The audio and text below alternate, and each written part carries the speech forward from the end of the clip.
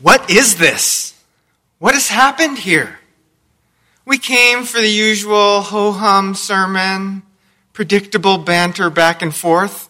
But now, a man down on the synagogue floor? He's now in his right mind, but he's gone through this frenzied fit or an epileptic seizure. Is everything all right? What is this? One of the younger congregants, a local fisherman, cries out, "It's a new teaching!" And it's not like the scholars and the religious leaders and experts. It's brimming and full of authority. Jesus even commands unclean spirits, and they obey him. When was the last time you were caught up in a worship service, amazed at what Jesus was doing in your midst?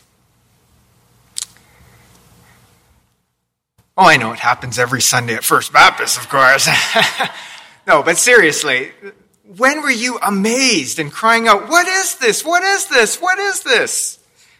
I'm curious to hear some stories, and maybe we'll do a bit of sharing during our Zoom coffee hour, or you can send an email to ministry staff and let us know.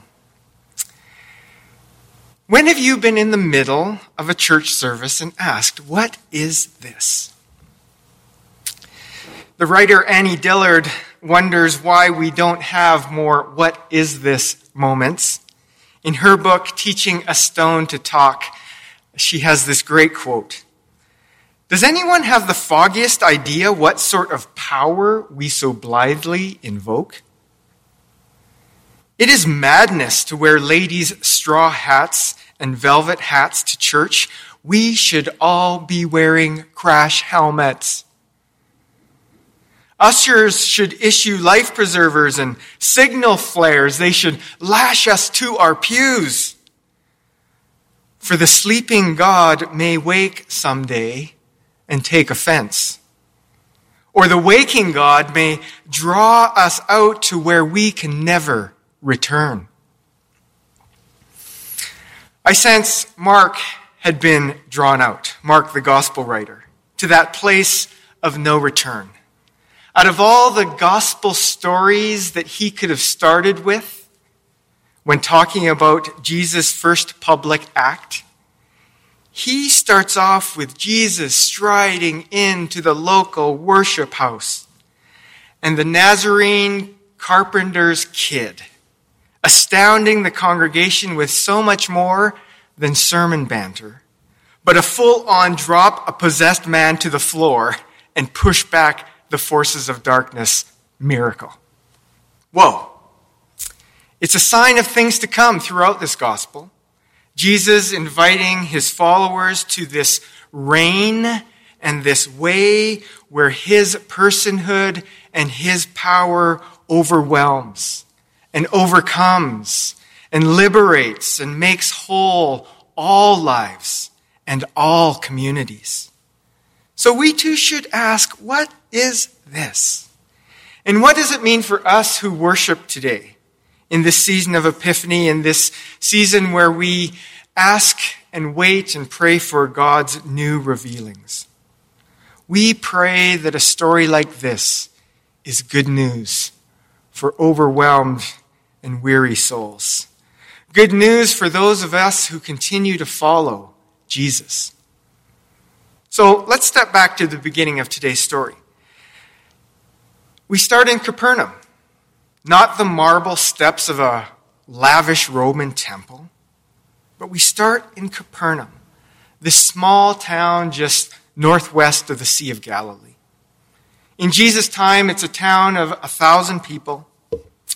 And fun fact, Rose Murky and I, back in 2015, were there in Capernaum. And I know others from First Baptist Church and those who might be watching today have been there as well. And maybe you want to send us a picture and we'll post that in news and notes of your time in Capernaum. And the interesting thing about Capernaum is that this is one of those towns away from the hustle and bustle of busy Jerusalem that quite possibly Jesus would have hung out. And there are places And even this synagogue that we talk about today, we're going to post a couple of pictures, but in the 4th century, there was a synagogue built upon the remains of the Jesus synagogue. And Evan's going to post a couple of those pictures. And there's a sign that says, "This white synagogue is built on the remains of the synagogue of Jesus." You might even be able to see that sign in the picture. But then just 100 meters away is a dwelling place that is thought to be the house of Simon and Andrew. And we'll hear more about that house in next week's story in the Gospel of Mark.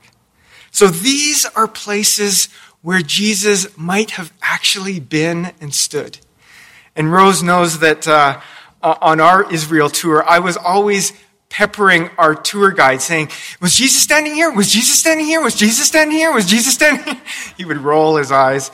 But this was one of the places where Jesus could have stood, either at Andrew and Simon's house or in this synagogue where he starts his public ministry. And it's interesting that he starts it in this small town, possibly a town where he worked with his father doing carpentry projects. And on this Sabbath, with family and friends, he's once again impressing the religious leaders, much like he's been doing since apparently he was 12 years old. And we heard that story a few weeks ago.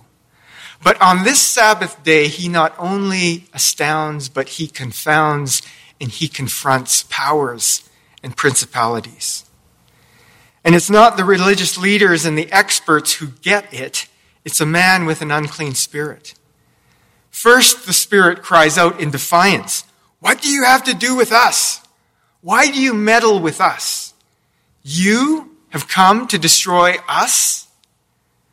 But then the spirit cries out in fear, "I know who you are, the Holy One of God." And then with authority, Jesus silences the spirit. And immediately in this small town, words of Jesus, rumors of Jesus' deeds and fame spread quickly. And we suspect that these religious leaders and legal experts start meeting behind closed doors, conspiring to hem in this Jesus and keeping his magical powers or his spiritual shenanigans to a minimum. So what does this mean for us? I would assume we're not scheming to shut down Jesus' ministry powers. But what is it that the Holy Spirit might inspire or enthuse or activate in our midst today?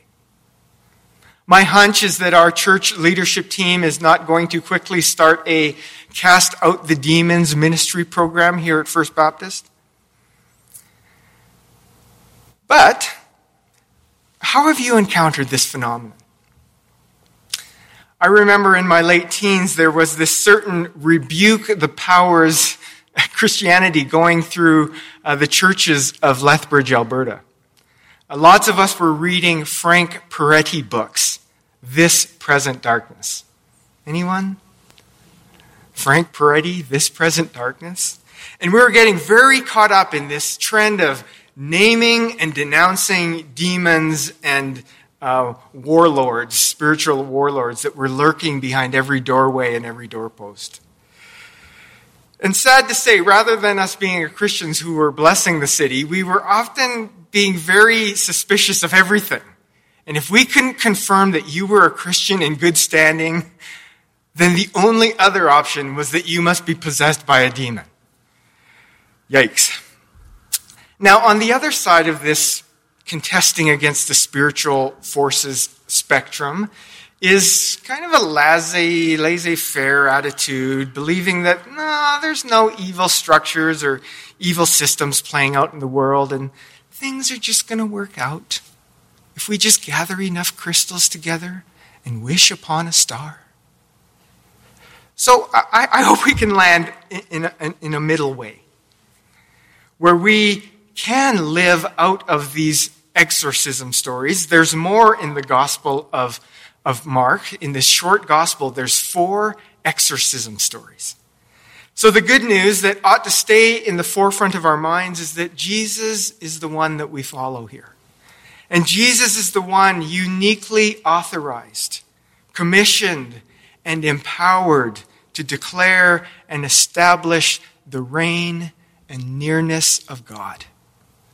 Jesus is the one uniquely empowered, commissioned, authorized to declare and establish the reign and nearness of God. So that's where we start in living out of a story like this. And then we note that Jesus disrupts, Jesus intrudes, Jesus breaks through boundaries and systems that seem to be hemming people in so that all may get in on the good news of God's reign and God's way in the world.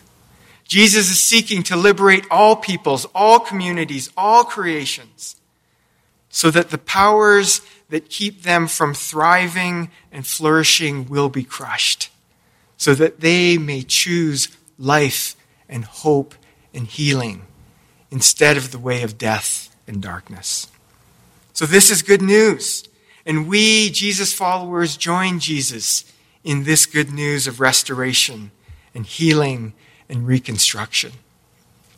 And so these exorcism stories give us strength and inspiration and vision to look at the way things are and not be satisfied, but disrupt and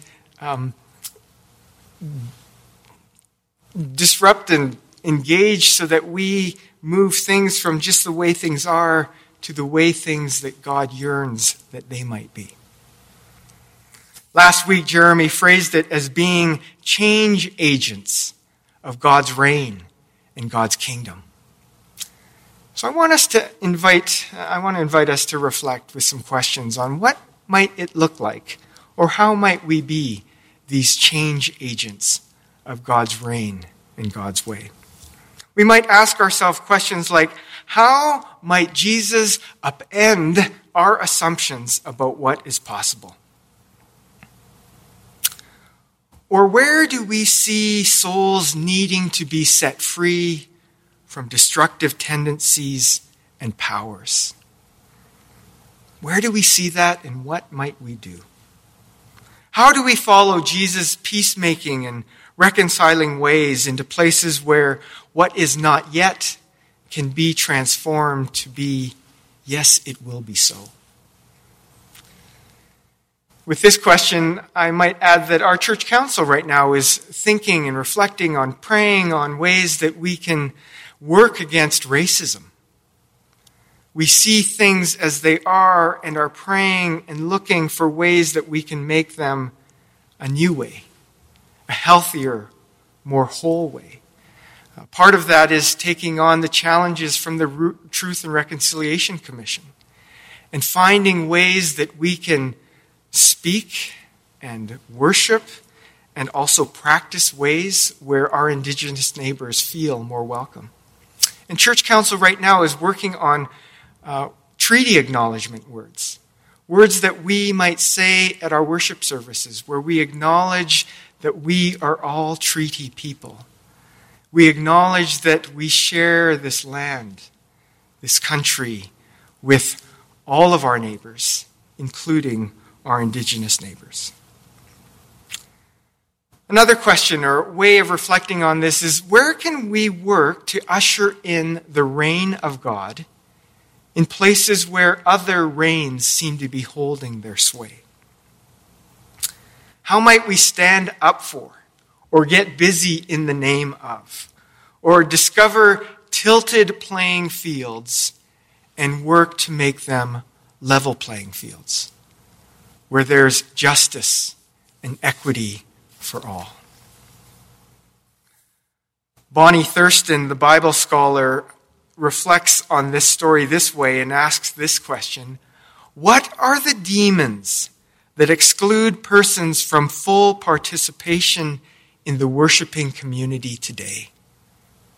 And how would Jesus respond to them?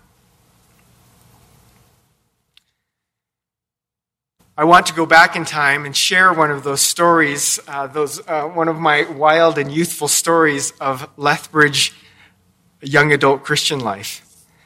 As we were empowered by Frank Peretti and all these images, one night we were driving around the west side of Lethbridge, and a group of us were then running around neighborhoods, praying and pushing back the forces of darkness. And we stood by this one sign, this community sign called Ridgewood Heights. And one of my friends said, "We pray in the name of Jesus that this would not be Ridgewood Heights, but that this would be Freedom Heights." And we whooped and we hollered in victory as we ran around this community sign. Oh, wow. Now, I tell that story because it does have some relevance here. Not that we're going to start running around community signs as a First Baptist Church program. No, but I suspect some of you have similar stories that you might share, and we might catch up on some of those stories in the Zoom coffee hour today. But as I was reflecting on that story this week in my memories, the one redemptive piece of that story was the zeal and the hope and this reimagining spirit that my friends and I were trying to cultivate, where we were praying and acting and running around, praying that there could be this world that could be in the midst of a world that just was. And so even as I'm thinking about these questions and reflections for us this week, I hope that we can look around our neighborhoods or the places where we abide in these days, classrooms, sitting rooms, family rooms, and maybe with creative imaginations and maybe a bit of outlandish, fervent hope. We might not just say, well, it is what it is, but we might allow the Spirit to move us, to enthuse us, to empower us to act with words of hope and healing and restoration, pushing back and rebuking the forces of darkness, not rebuking people, got to be clear on that, but rebuking the forces, the principalities, the systems that might be working against us, working against others, oppressing, hindering. And might we confront these evil systems and power structures? And might we say, silence. There is a better way. There is a more compassionate and holy way. And we stand with Jesus in the lead, with Jesus' love and presence and reign and nearness. And we join Jesus in this ongoing radical revolution, where we live in His power, we live in His light, we live in the promise of His words. Jesus says the time is fulfilled. The kingdom of God has come near. Believe the good news.